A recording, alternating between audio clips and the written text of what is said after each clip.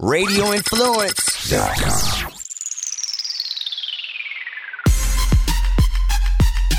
You are in the trenches with former Buccaneers offensive lineman Ian Beckles on Radio Influence. Hello, everybody. This is Ian Beckles, and welcome back to In the Trenches. Not a victory Monday. I'm going to say this about that game. First of all, you guys all have to be tired from an exhausting weekend of football. That was some of the best football watching that I remember in my lifetime, and I'm getting pretty darn old, but unbelievable football games, up and down, great competition, great quarterback play. And, listen, great quarterback play, but I try to let everybody know, you don't win games with quarterback. You win them in the trenches. And we saw that throughout the playoffs. Now, if you look at the Buccaneers game, they didn't get it done, obviously. If you look at the score, if you look at the box scores, you go, oh, my God, this was a great... The Bucs really only gave us about 2 minutes of satisfaction in that game yesterday. No more than that. The Buccaneers from Jump Street, they came out, they ran the ball a couple times, punted, and from that point on, they were done. And they really didn't come back in the game until the end when, let's be honest, people, I'm just going to be as honest as I can. The Rams let us back in that damn thing, okay? The Rams should be kicking themselves today for letting the Buccaneers back in that damn game. Seriously. Because at the beginning of the game, and if you guys don't believe me, you can go back and listen to Beckles and Retro all last week. This is my whole thing. We don't match well against the Rams up front. Our offensive line against the Rams defensive line is not a good matchup. Does anybody think that was wrong now? And I said on Friday, the reason why the Buccaneers are going to lose this game is because the Rams are that much better up front on defense. Is anybody saying that's not the case? Because, listen, the Bucs lost by 3 points. Not a big deal. But you watched the game, didn't you? The Buccaneers, they play the Rams 10 times. I'm not sure the Bucs win more than twice. And I don't think I'll say that about a lot of different teams and this Buccaneer team.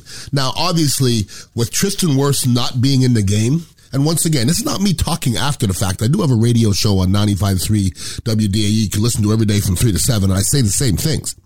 Without Tristan Wirfs, I don't like the Buccaneers' chance. With Tristan Wirfs, I like their chances. If you guys don't think that offensive line play is that important, put Tristan Wirfs in that game yesterday, and the Buccaneers are a completely different team. Completely different. They don't lose the pass rush game. They can't run the ball as well. And the Rams just were a tough team to match up against when you're down Tristan Wirfs, when Jensen's not full tilt. And the reason why we lost that game is because of the trenches, period. Now, this podcast is called In the Trenches for a reason. You literally win that way. Look at all the playoff games. Everybody wants to talk about these high-flying quarterbacks. 16-13 playoff games? That's not won by quarterbacks. That's won in the trenches, okay? Period. So watching this Buccaneer team yesterday, they were lucky to have been in that game, period. They really shouldn't have been in it. When you talk about the end of that game, the Buccaneers were down 27-6 at some weird times at the end of the game. And then there just all of a sudden was all the shenanigans and tomfoolery just started to happen with the Rams. And once again, they pretty much let us back in that game. And like I said, the Rams got to be kicking themselves for not finishing that up when they could have. If you really think about it, Akers fumbled in the first half going in. I think it was a couple seconds left. He fumbled on the 1 yard line, barely. No, he did fumble. Okay, so he scores that touchdown, game's over, right? At that time, the Bucs couldn't stop Jack. He scores that touchdown, game's over. That is it. And, they would have been down 24 and it would have been done. At the end of the game, towards the end, 27-6, Cooper Kupp fumbles. He don't ever fumble. Cooper Kupp fumbles, and it wasn't really that egregious of a fumble. It wasn't that great of a defensive play. Then, once again, they get a strip sack from Von Miller, which pretty much ends the game at 27-6. Game's over, right? Game's over. They strip sack. We're good. We can't block them. We're done. And then they get this cockamamie snap, that they can't get, and we get the ball back. We were lucky to be in this game, people. We should have been blown out of that game. We should have lost that game by 21 points probably or so. Let me tell you guys about one of my favorite sponsors, Blue Chew. It's time of the year to get off the couch and get back in the bedroom, and Blue Chew can help you guys out. Blue Chew is a unique online service that delivers the same active ingredients as Viagra and Cialis, but it's chewable tablets, and it's at a fraction of the cost. And that's what I've been using the last couple of years. I've heard you guys have heard me say that I get headaches with Cialis and I get headaches with Viagra. With Blue Chew, I get none of the side effects, and it's absolutely beautiful. The process is simple. Sign up at BlueChew.com, consult one of their licensed medical providers, and once you're approved, you'll receive your prescription within days. The best part, it's all done online, and you don't have to visit a doctor's office. There's no awkward conversations, and there's no waiting in line at the pharmacy. It's really, really easy. So if you can benefit from a little extra confidence in the bedroom, like we can all do, you got a special deal for the listeners. Try Blue Chew free when you use a promo code FLAVOR at checkout, just $5 at shipping. That's BlueChew.com, promo code FLAVOR to receive your first month absolutely free. Visit BlueChew.com for more details and important safety information. And we thank Blue Chew for sponsoring this podcast. I guarantee you won't be disappointed. Now, I'm going to give the Buccaneers credit for getting back in that game, but we needed a game missed fumble, game missed kick. We needed a fumble by Cooper Kupp. We needed a fumble by Akers. A couple of fumbles by Akers, actually. We needed, obviously, a Ndamukong Suh strip was a good thing. We did some good things, but they allowed us to get back in that game. When it's all said and done, you look at the box scores, we had no business in that game, okay? And once again, for those of you that don't believe that offensive linemen are that important to the grand scheme of things, I literally said, if we have Tristan Wirfs on Friday, we win this game. Without Tristan Wirfs, we don't. And what happened? I think if we have Tristan Wirfs in that game, I think the Buccaneers win that game. I really do believe that. Your game plan has to change when you have one or two guys on your offensive line that are questionable, okay? So, is it sad the Buccaneers went out like that? Sure. You know, they had a chance to win at the end, but they shouldn't have won that game. At no point did I really believe the Buccaneers were going to really win that game. I think they were happy to be in it. But hey, you know, you had a chance. You had a few chances, and you didn't get it done. And listen, with all the crazy stuff happening in the playoffs, and I know people are so upset about the overtime that what happened in Kansas City and Buffalo. If you can't stop a team from scoring a touchdown on a drive, you don't deserve to win. Period. All right? They had their chance. But jeez. And I'm telling you, with 13 seconds, I was sitting on my lazy boy chair, and I was thinking, stop celebrating. Everybody stop. I was yelling, stop celebrating, everybody. Game ain't over. Patrick Mahomes, okay? Hill, Kelsey, on the other side, all right? Pretty darn good play calling too, right? Andy Reid? It ain't over. The funny part, I was just playing Madden with my boy Josh the other day, and it was 12 seconds left in the first half, and I eased up, and he kicked a field goal to beat me. That's why I know it's not that hard to do. You only have to complete 2 long passes, and you're in field goal range. So the Buccaneers maybe exhaled a little bit, and it didn't work out in the long run. I mean, just the whole game in general, football in general, to me, everybody puts so much emphasis on the quarterbacks, and just go back and look at a lot of the football this weekend or last weekend. Boy, you win the game in the trenches, people.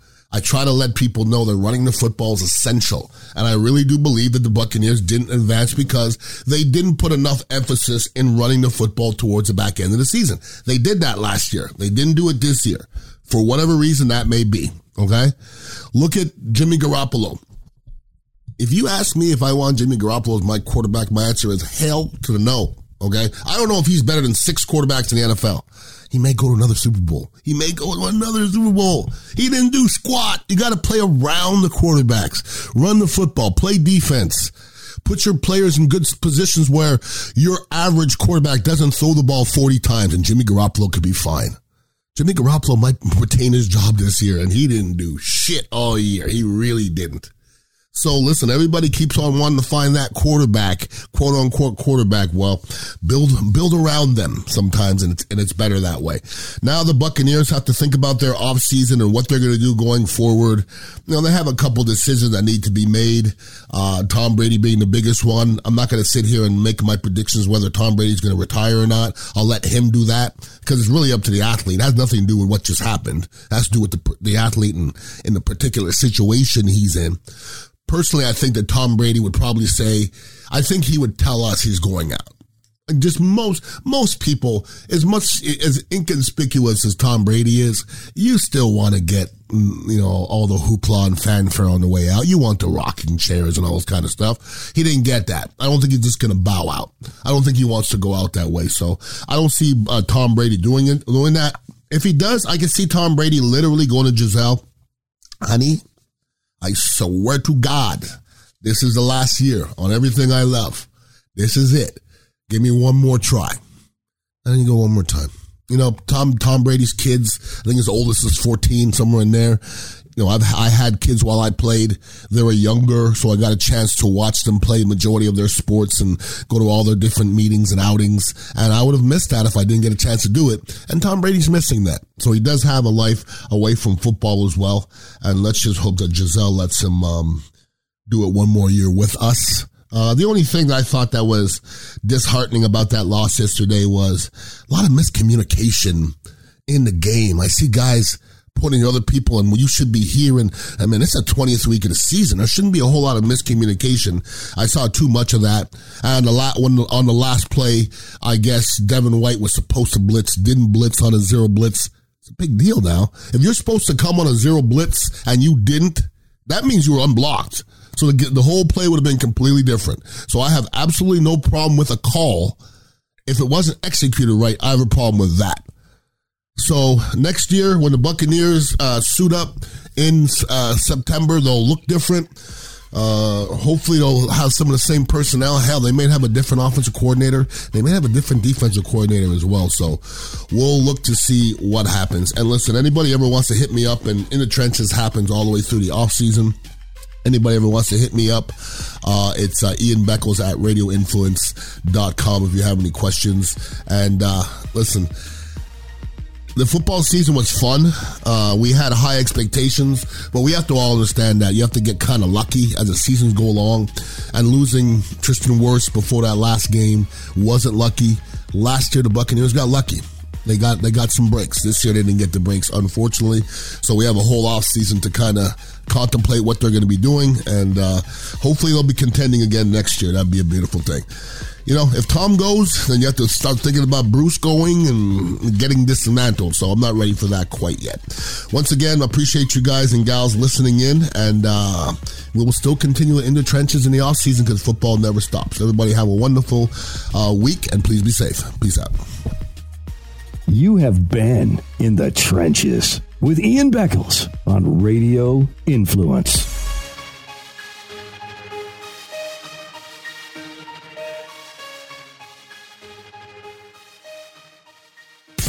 This is an MMA Report with Jason Floyd and Daniel Galvan Quick Fix on Radio Influence. His body language, Daniel, when he did that, he looked just... It almost to me like, I don't know if he was putting on a look. I don't know. But it was kind of this look to me that was kind of in a way of, man, I'm a little worried that this may affect how many people buy our product. That is interesting. But I do think that whenever the ESPN deal is up and the UFC has to go to another, if the UFC does end up going to another partner, I strongly believe the UFC will keep the same pay-per-view price of wherever they are when they leave up. I mean, they are not going to be like, well, I want to sell it for $60, but it's all ESPN's fault, so we're going back down. I mean, they're going to keep up with the Joneses. But it's an interesting perspective that I don't think I really touched on, in that this was an ESPN decision, not so much a UFC decision. And it was interesting to hear his feedback, because usually Dana White is very, very he goes with whatever the flow the promotion's going. He doesn't really feed into the narrative that's maybe surrounding any given topic from the media. We'll hear later when he talks about Henry Cejudo, he doesn't really answer the questions. with this one, it does seem like he's sympathizing with the fans. The MMA Report with Jason Floyd and Daniel Galvan can be found on Apple Podcasts, Stitcher, TuneIn Radio, Google Podcasts, and RadioInfluence.com.